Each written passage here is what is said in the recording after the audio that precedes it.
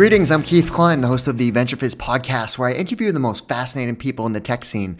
This is episode 168, and today's guest is BC Krishna, a serial entrepreneur and current founder and CEO of Centime. A common question that often arises is whether or not entrepreneurship is a skill that you are born with, or is it something that you can be taught? Well, based on the number of successful companies that BC has built, it's obvious that he was born to be an entrepreneur. For someone with his level of success, he is also extremely humble, and that is a skill that can't really be taught.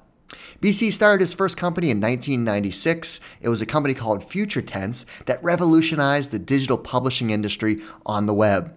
It was a first-generation content management system. Since then, he started multiple companies across other domains like security and accounts payable automation. He's now working on his fourth startup called Centime, a stealth mode startup that is tackling another massive multi-billion-dollar opportunity. In this episode of our podcast, we cover lots of great topics, like why BC keeps building companies, all the details on Future Tense and its acquisition by Open Market, his experience as an entrepreneur in residence at Greylock, the background story and all the details on Memento and Mineral Tree, a glimpse into his latest startup, when a founder should consider exiting from a company, and so much more. Okay, quick side note, have you checked out our YouTube channel? It is loaded with lots and lots of great content from our interviews with founders, executives, and investors. You'll find lots of advice shared from these podcast interviews, plus you'll find lots of great information from our popular Inside and CXO briefing series. Go to youtube.com/venturefizz to check it out and make sure you subscribe. All right, without further ado, here's my interview with BC.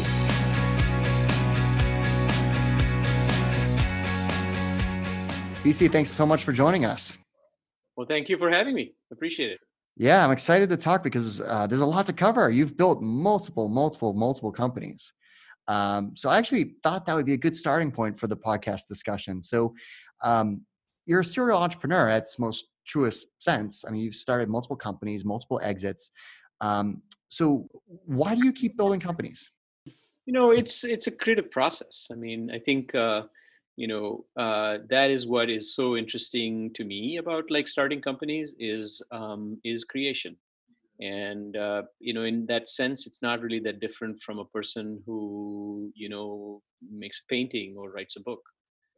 It's a creative process. It's very fulfilling. It's very much a self-discovery process as well. You're learning about yourself as you do this. You're learning about a problem as you do this, and you're hopefully solving a problem as well.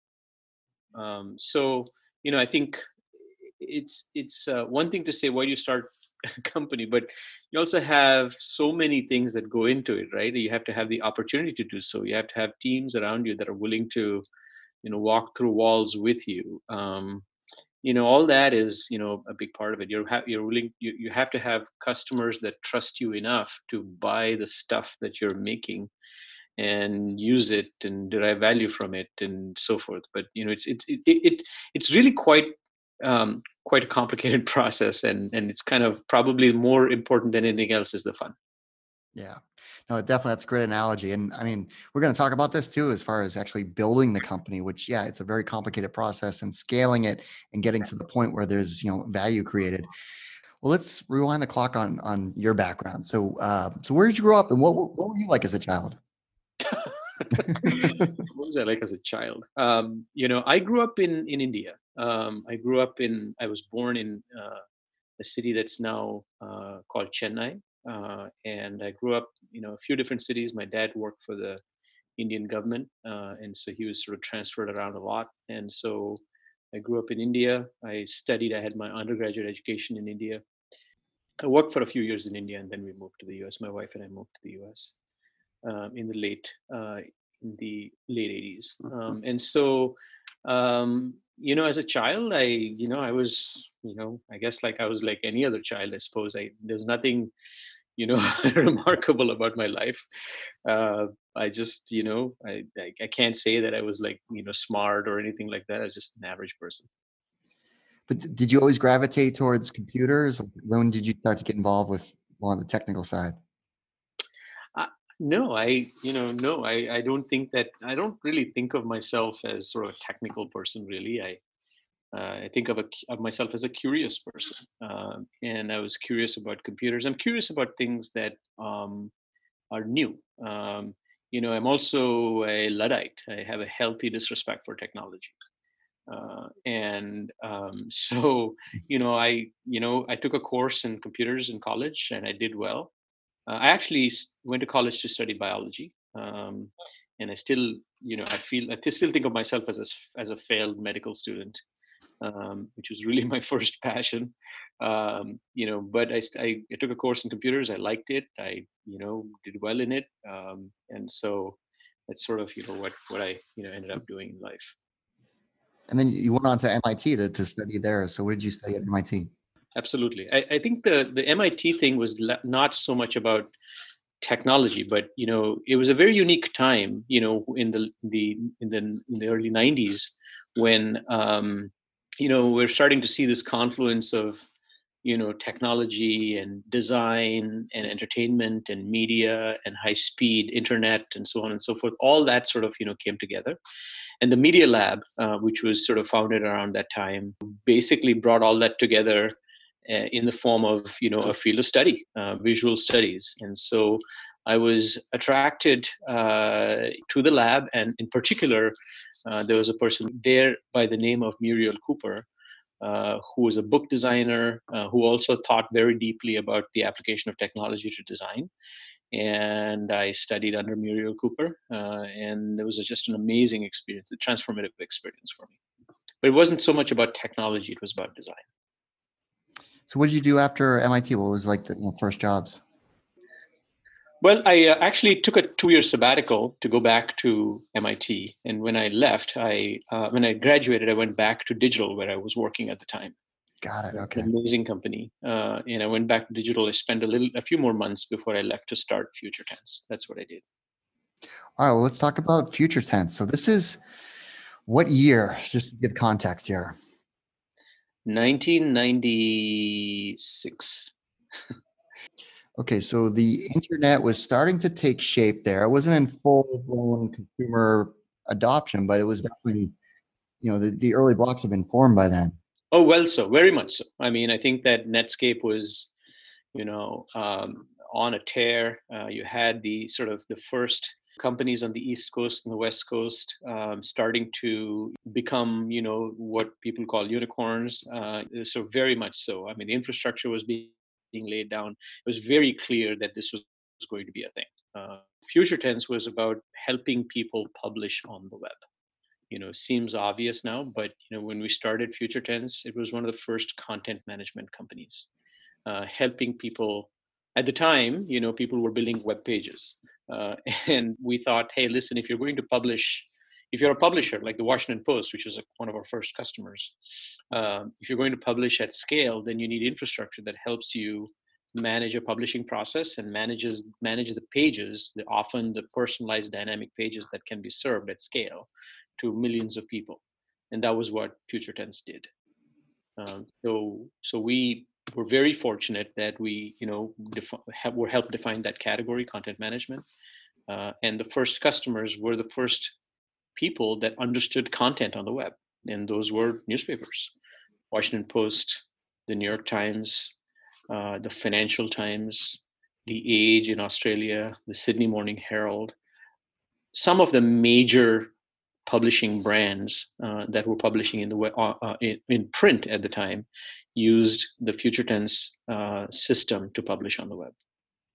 Now, how did you know this was an issue that could be solved through creating, first generation CMS? Didn't know. I mean, said like it. It's really weird. Sometimes it's like it seems obvious that it should be this way, and you don't know that it's sort of even a problem, because it's not a problem. Nobody tells you this is a problem, but it feels like, how can you do it any other way? How can you sort of continue to do this print thing when you've got people basically adopting the web in massive quantities and have this thirst to absorb content electronically? You need some infrastructure. Well, what does that infrastructure look like? Well, let's design it. Let's make some mistakes in so doing. Let's talk to people who might have some views on what it should look like. Let's go through 2 or 3 revisions before we settle on what the design language needs to be for that. And did you raise funding for this company? We did. And what was that process like then? Very different. I mean, at some level it's different, at some level it's the same. The basic elements of raising capital are really the same, right? Which is, is it a large problem? Are people willing to buy it? Are you the guy that's going to make it happen? Do you have the chops to sort of last through the many years and the many ups and downs that it takes to sort of, come out whole on the other side? All of that is sort of very much the same. Mhm. Obviously the scale is different. I mean, at the time, Greylock led the Series A for us back in the day. And at the time, Greylock was obviously already a well-established and venerable sort of venture firm. And they invested out of a fund that was $175 million. It was massive, in those days. And so it was, and then Fidelity invested, Atlas Venture invested, Bank Boston invested. There's a few different people that sort of all put money into the company. Um, but the process is at some level the same. The scale is different. The expectations and the are much higher. Obviously there's an expectation. You obviously have a very different scale and very different set of expectations when you raise a larger amount of capital. But still, there's sort of still, you're really going after multi-billion-dollar markets even then. And it was a very different time because this was on-premise software, right? Like this is It was. It was on-premise software. There was no such thing as the cloud. It was very much of a professional services type of model where you had software that you installed and you customized, and you took four-legged sales model to sell to people and the usual stuff. I mean, still exists to some degree today, but that's the way it was. Yeah. And then I'm just like curious, how much did you end up raising for the company in your A round and then in total before the acquisition? Yeah. Total was 11.5 million. Wow. Yeah. So that's Series A, sometimes large seed round these days. Well, our Series A was 1.25 million. Wow. Okay. And we raised a total of 11.5 million. We sold the company for 125 million. Yeah, I mean, you sold on the promise of, future revenue. And it was fun. It was really a lot of fun. It was, uh, first time through, and you had no idea. I mean, when you do it the second time and the third time, you sort of have an idea, Right. you know. But the first time through, it's like, oh my God, what is this thing, right? I mean, you sort of start this thing and you say like, oh, it's pretty easy. Like, we do some stuff and you get some money and you go sell it, and you can't really be prepared for all of the ups and downs in this process. You just really can't. Rejection is just really hard to kind of really fathom at that stage, right? Mhm. You don't expect to be rejected like that, it's just, rejection is just really hard to deal with. And Mhm. and it's really difficult to be prepared. Now I think a little bit people are, more prepared, or you're sort of, people have an expectation and therefore you're better prepared. But in those days it was just really, it's really hard. So you mentioned you were acquired. So that was by open market in 1999, Yep. which, open market, that's a different discussion for a podcast because that company has done a lot in terms of actually creating the foundation of e-commerce. No question. I mean, I think there were some fundamental things that e-commerce did. I mean, that open market did. They had the shopping cart patent. That's a whole, Right. It's a different podcast. multiple podcasts for another time. But yes, we were acquired by open market, and we folded the company into open market. And the future tense business suddenly kind of exploded, exploded in a good way. I mean, grew, right? So because we had a product that had a market, but future tense itself didn't really have sales and marketing.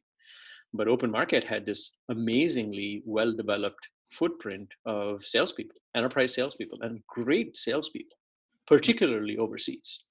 Some great people here in the United States, but amazing people overseas.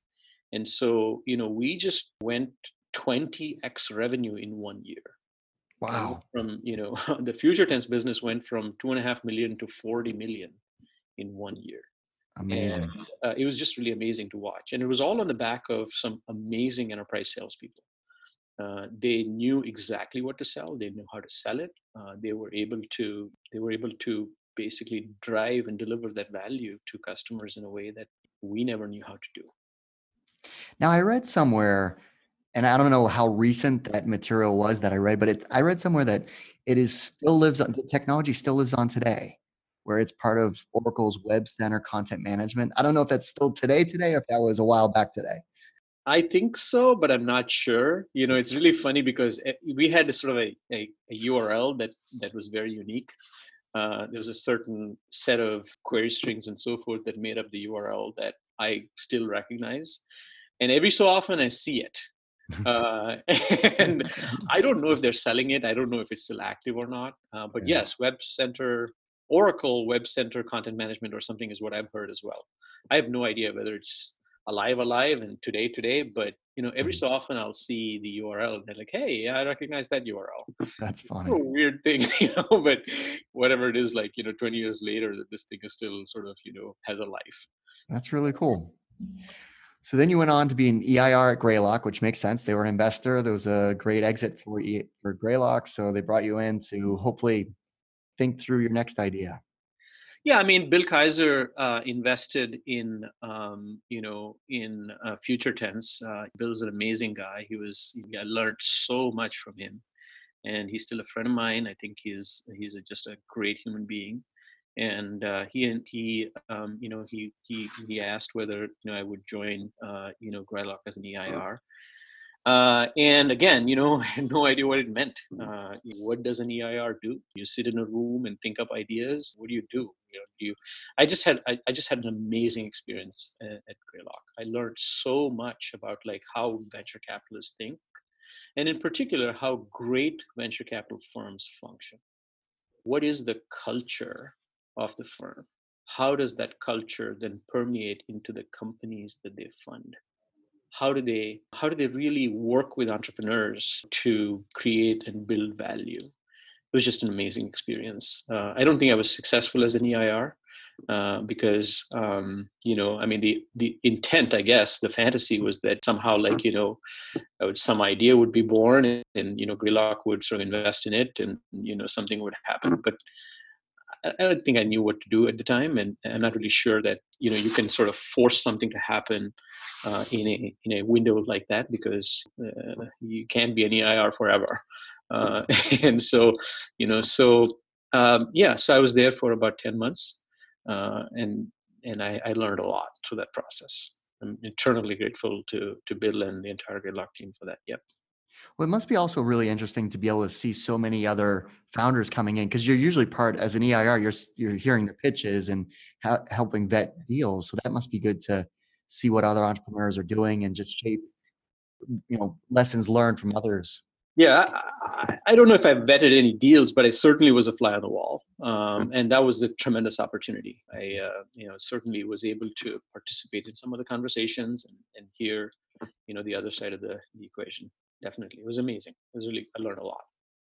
All right, let's talk about the next company, Memento. So how did that all come about? The idea and formation of that company. Weirdly, it was not, I would say, a very good process. Again, it started out sort of with this somewhat artificial thing that says, got to start a company, right? And so what's the idea? Well, let's come up with an idea. It was just really weird the way it started. We sort of, a bunch of us sat down in a room and said, like, let's map out the universe. What are all the businesses out there? Let's look at this segment. Well, what problems exist in this segment? Let's go after it and see whether or not we can manufacture something that solves a problem in this segment. Didn't work. We came up with it was just really weird. And you can't, I don't, at least other people can perhaps. For me, that's not the process, right? It didn't really kind of, for many people, I think you can engineer an outcome. But for us, what we tried to do was to engineer an outcome, to say that, hey, this is a problem worth solving, let's go solve it. And we actually came up with, something of a hypothesis as to what problem we were trying to solve. And it just turned out that nobody was really interested in that thing. And so but the real issue here is, the real approach here, the real sort of way to do it, is to talk to customers.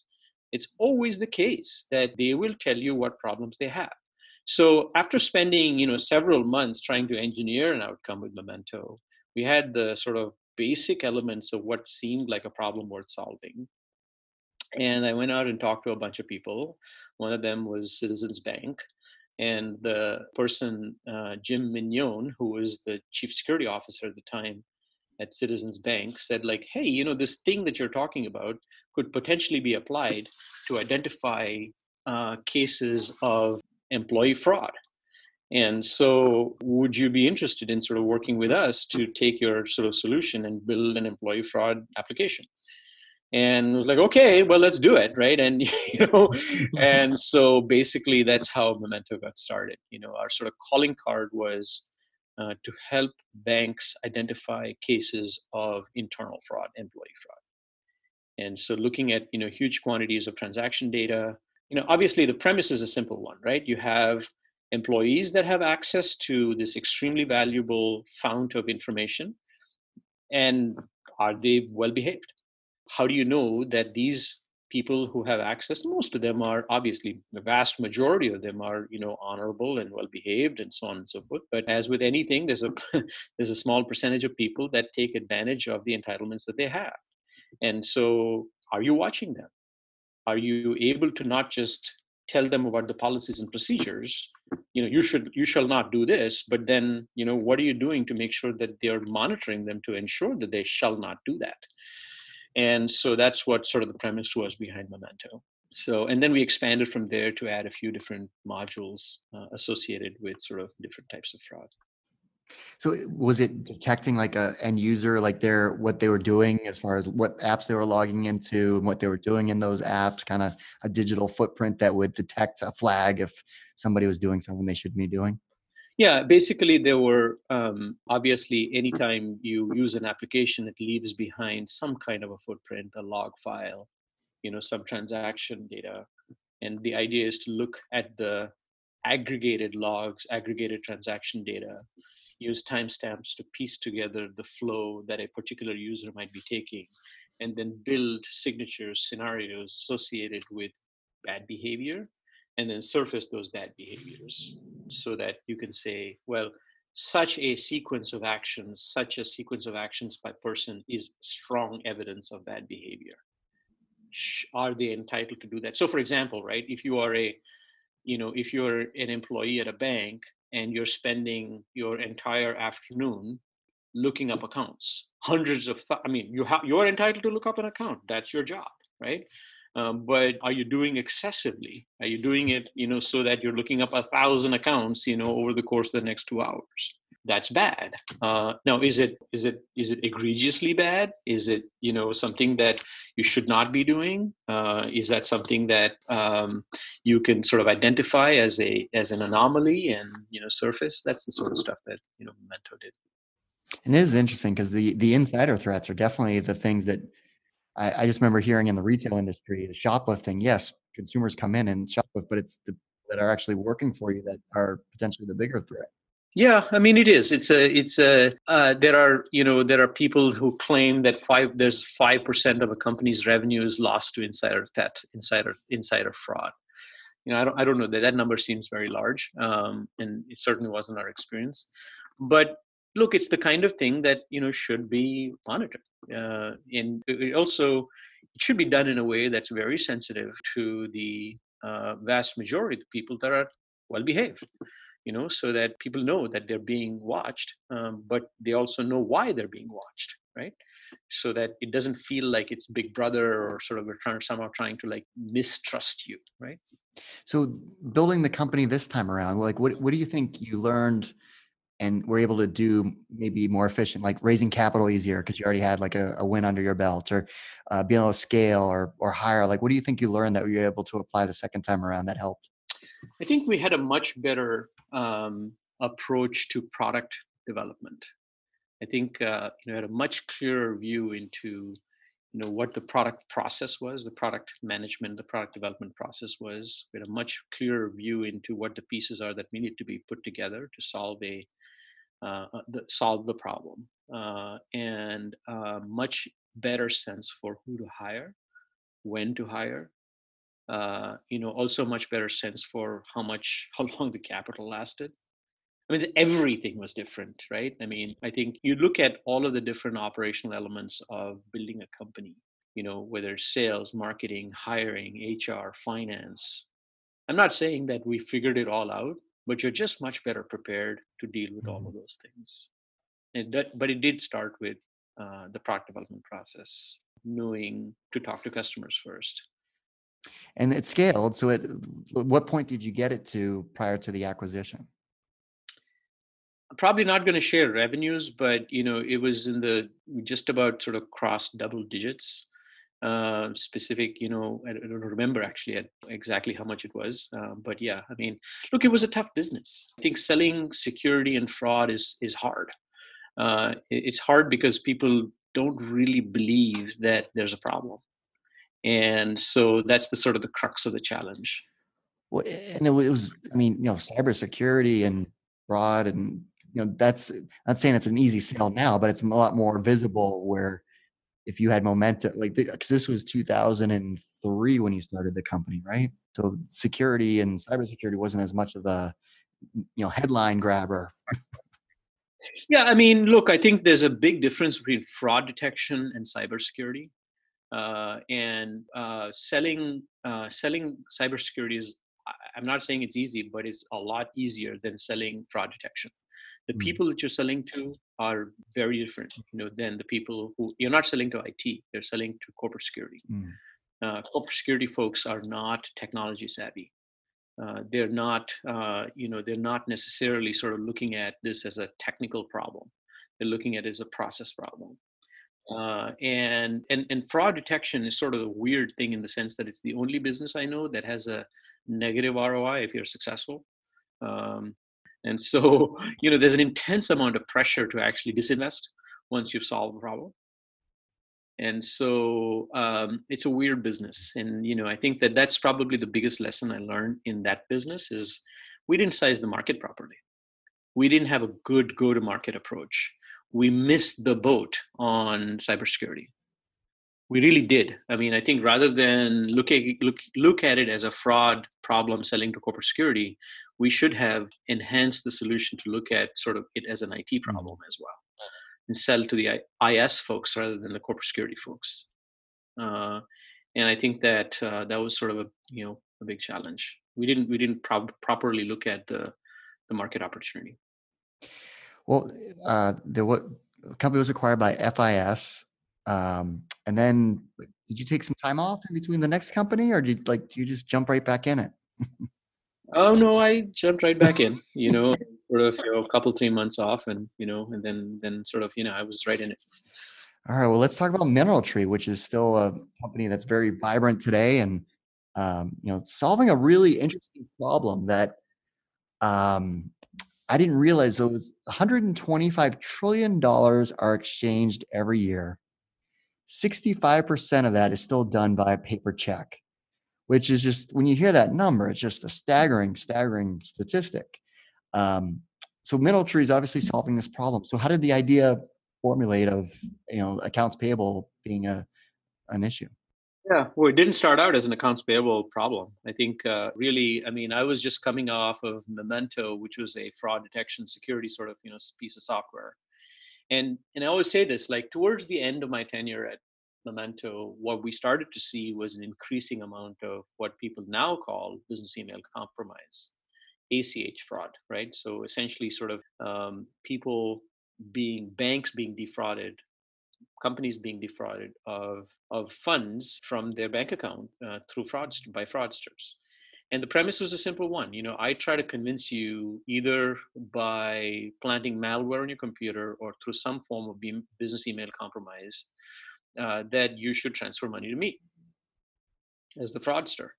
And so we started out with a very simple premise, which is that we were providing software to banks to help them track patterns of fraud, but they were doing it after the fact. What if we were able to provide solutions to businesses that allowed them to originate payments in a more secure manner? So, because banks don't have access to the attack surface, right? But if you're able to protect the attack surface and say, if you use this solution, then, guess what? You will not, encounter this sort of fraud. I mean, the security problem, this, embezzlement problem.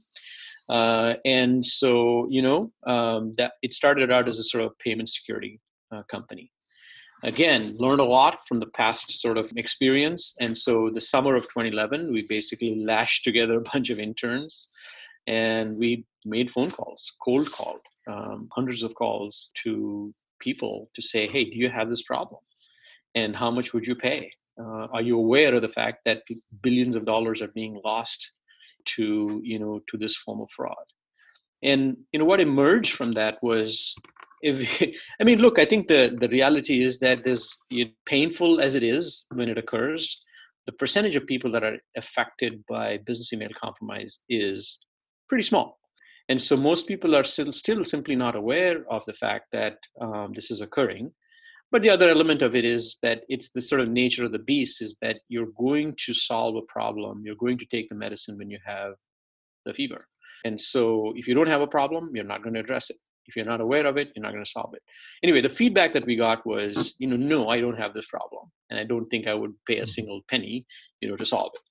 If you give me something for free, sure, I'll take it. But, I don't really see myself like, and by the way, isn't my bank going to protect me anyway? It turns out that they're not, and the banks basically are not required to protect business accounts in the same way that, they are required to protect consumer accounts. But most businesses are not aware of that, and they just assume that that's the way it is. But what we did discover in the process was that, it wasn't so much a security problem, but it was a simplicity problem. Payments were complicated, to your point. It's still a lot of checks. How can we streamline the process by which a payment is originated? And that was sort of the genesis of Mineral Tree. Started out as a payments company.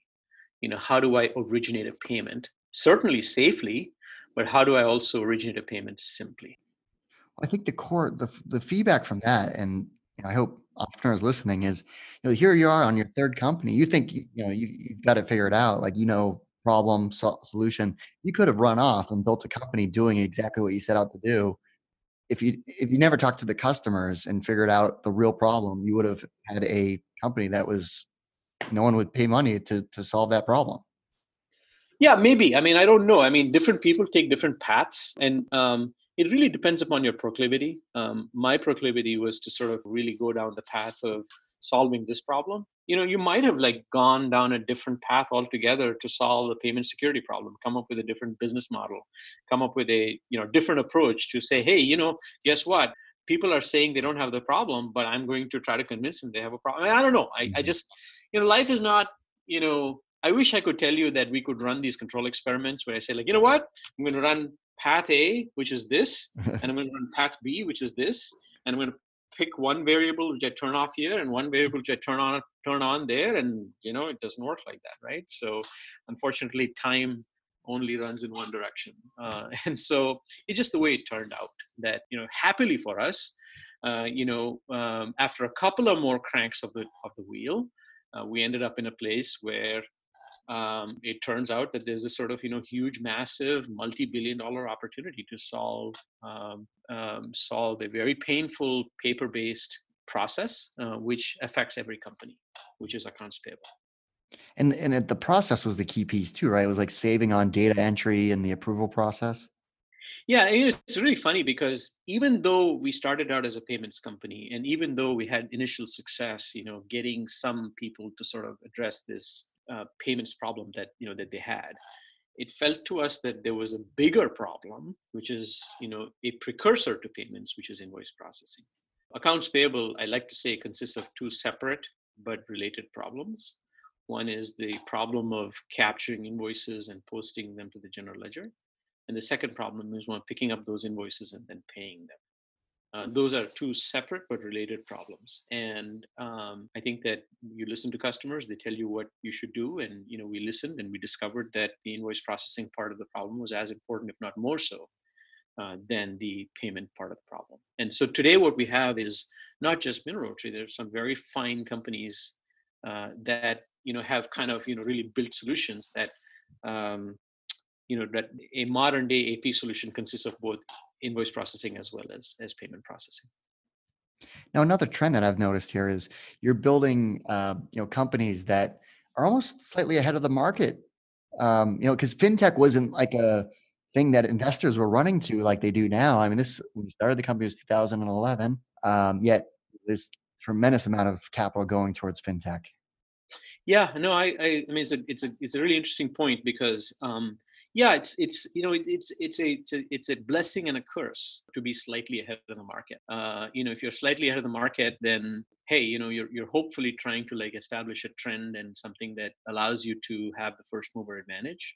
But the flip side of that is that you really have to evangelize and convince people that this problem that you're trying to solve, they actually have. Nobody was convinced that there was a content management problem. I cannot tell you how painful it was, when I started Future Tense. It was incredibly bad, Keith. I mean, I cannot tell you how difficult it was, right? To convince people, it's like, but I've got, front page, which is an HTML editor at the time. What more do I need? Okay. I mean, I'm building HTML pages. That's all the web is about, right? It was just hard. And the only people that truly understood content were newspapers. And I remember even in those days, I'd go out to sort of do our Series B with investors, and they would say, like, but you're selling to newspapers. There's a total of 12 newspapers in the world. How big is this market? Right? So it's kind of it's a devil. I mean, it's a blessing and a curse. But I think it's back to like, the question that you asked earlier. You just have to really be very clear. You have to have conviction that the problem you're solving is going to get solved in a fashion similar to the way in which you're presenting the solution, right? You might not have it perfect, right? But at least you're sort of 60, 70, 80% of the way there. And the rest of it will be something the customer tells you what to do. You have to have conviction. If you don't have conviction, you won't get there. Now, you had a transition, like you're onto your next startup, right? So how do you know when's the right time to transition out of a company? As as a founder, CEO, like Sure. Yeah. I mean, I think it's building a company is a team effort, and that team is your management team, but it's also your board. And to a very great extent, you sort of depend upon the counsel of your board, and you have to have some degree of humility. There are horses for courses, as they say. And for me, it's like I know that I'm really good at going from 0 to 10 million. I have never tested my ability to go beyond 10 million. Maybe I'll be good. I don't know. But to me, like it was like, look, I think that I'm very, very good at getting the company from 0 to 10. I know how to do it. I can do it in my sleep. I don't want to sound arrogant about it, but I know how to do that. And that's what I'm really good at. But to me, like, in this particular, and every instance is different, but in this particular case, I had this hankering to go do something else. And we were very fortunate that I think you've spoken to Micah, we had a great person to lead the company. We sort of, were able to bring Micah on board in the summer of 2017. What year is 2018? And then basically sort of, the timing was right. We raised some capital. I wanted to go do this thing. Micah was sort of, ready to hand it off. Creative process, you ask the question, what does it mean, right? I mean, to me, it's about the creative process. I'm not saying that it gets less creative once the company grows, but it's a different kind of creativity. Scaling requires a different kind of creativity, a different type of execution, a different type of operational skill. And I just don't know whether I have it. I don't know if I have the desire to do it, but I know I can do this, and that's why I wanted to do it. Well, I think that's another great lesson learned of that humility of understanding what your strengths are, and then either I wouldn't call it a weakness, but understanding where maybe you're not interested in scaling it to that next level from 10 to 50. Yeah. I mean, it could be a weakness. I don't know. I mean, I think that, it doesn't Hard to really say matter, that, but right? I mean, look, if not to use a metaphor here, but, but if you play first base and you feel like, you're great at it and somebody asks you to go play the outfield, I don't know, can I do it? Maybe. But, I know I can do first base. So, right. that's what I do. So. Yeah. No, and it definitely has, my background recruiting, these people that are really good from X to Y, and then there's another team that comes in and hopefully gets it from Y to Z, and it's just kind of like It's a pretty common, actually, in the growth of the companies. In the growth of the company, it's very common to have, and it's necessary at some level, right? yeah. To have teams that take you to. I think it's pretty rare to have the same team, go from zero to 10 billion, right? I mean, that just. I mean, I'm sure it happens, but I Mhm. don't think it's normal. So what are you up to now? The next company. It's another fintech company. It's a stealth mode startup, and so, we put out a little bit of information about what we do, but effectively, I'm still very much at the sort of in the universe of commercial payments and middle market and helping CFOs do a better job of running their operations, but more to follow. I think we're still very much sort of under wraps, and over the course of the next several months we'll be talking about it, but it's a very exciting multi-billion dollar opportunity again. Also, like you said, it's a little bit early. It's not really clear to me that there's a big sort of established need, right? We have to evangelize, create the need, create the solution, make sure people understand what the benefits and the value is, and then go from there. So what advice would you give to other founders? And by the way, I can't wait to hear the details once they're more public, because that's going to be exciting to hear what you're up to now with the latest company. But what advice would you give to entrepreneurs that if you're ideas are a dime a dozen, right? But to actually kind of focus on an idea and hopefully build a company around it and execute on it, that's a whole different ballgame. So I envision you're probably the type of person who just has lots of ideas, but you finally settle on one that you're going to build a company around. So how do you vet those ideas and decide which one to focus on? Yeah, I mean, I think you know, I come back to the motivation question. Ideas, you're right. Ideas are cheap. Execution is hard, and execution is not an individual effort. It's unlike writing a book or doing a painting. It's a team effort, and that team often requires multiple people to participate, and you have to be motivated.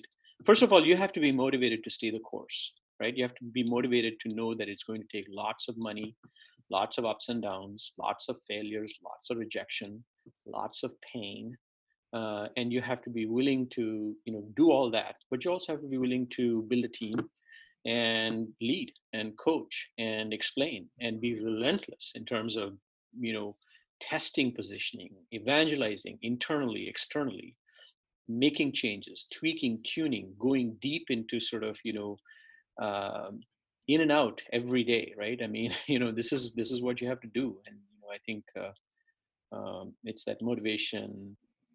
I don't know how else to describe it, but it's basically being motivated, being focused, having the energy um, to deal with failure on a daily basis. So outside of building companies, what do you like to do outside of work? Oh, I have a lot of interests. I'm a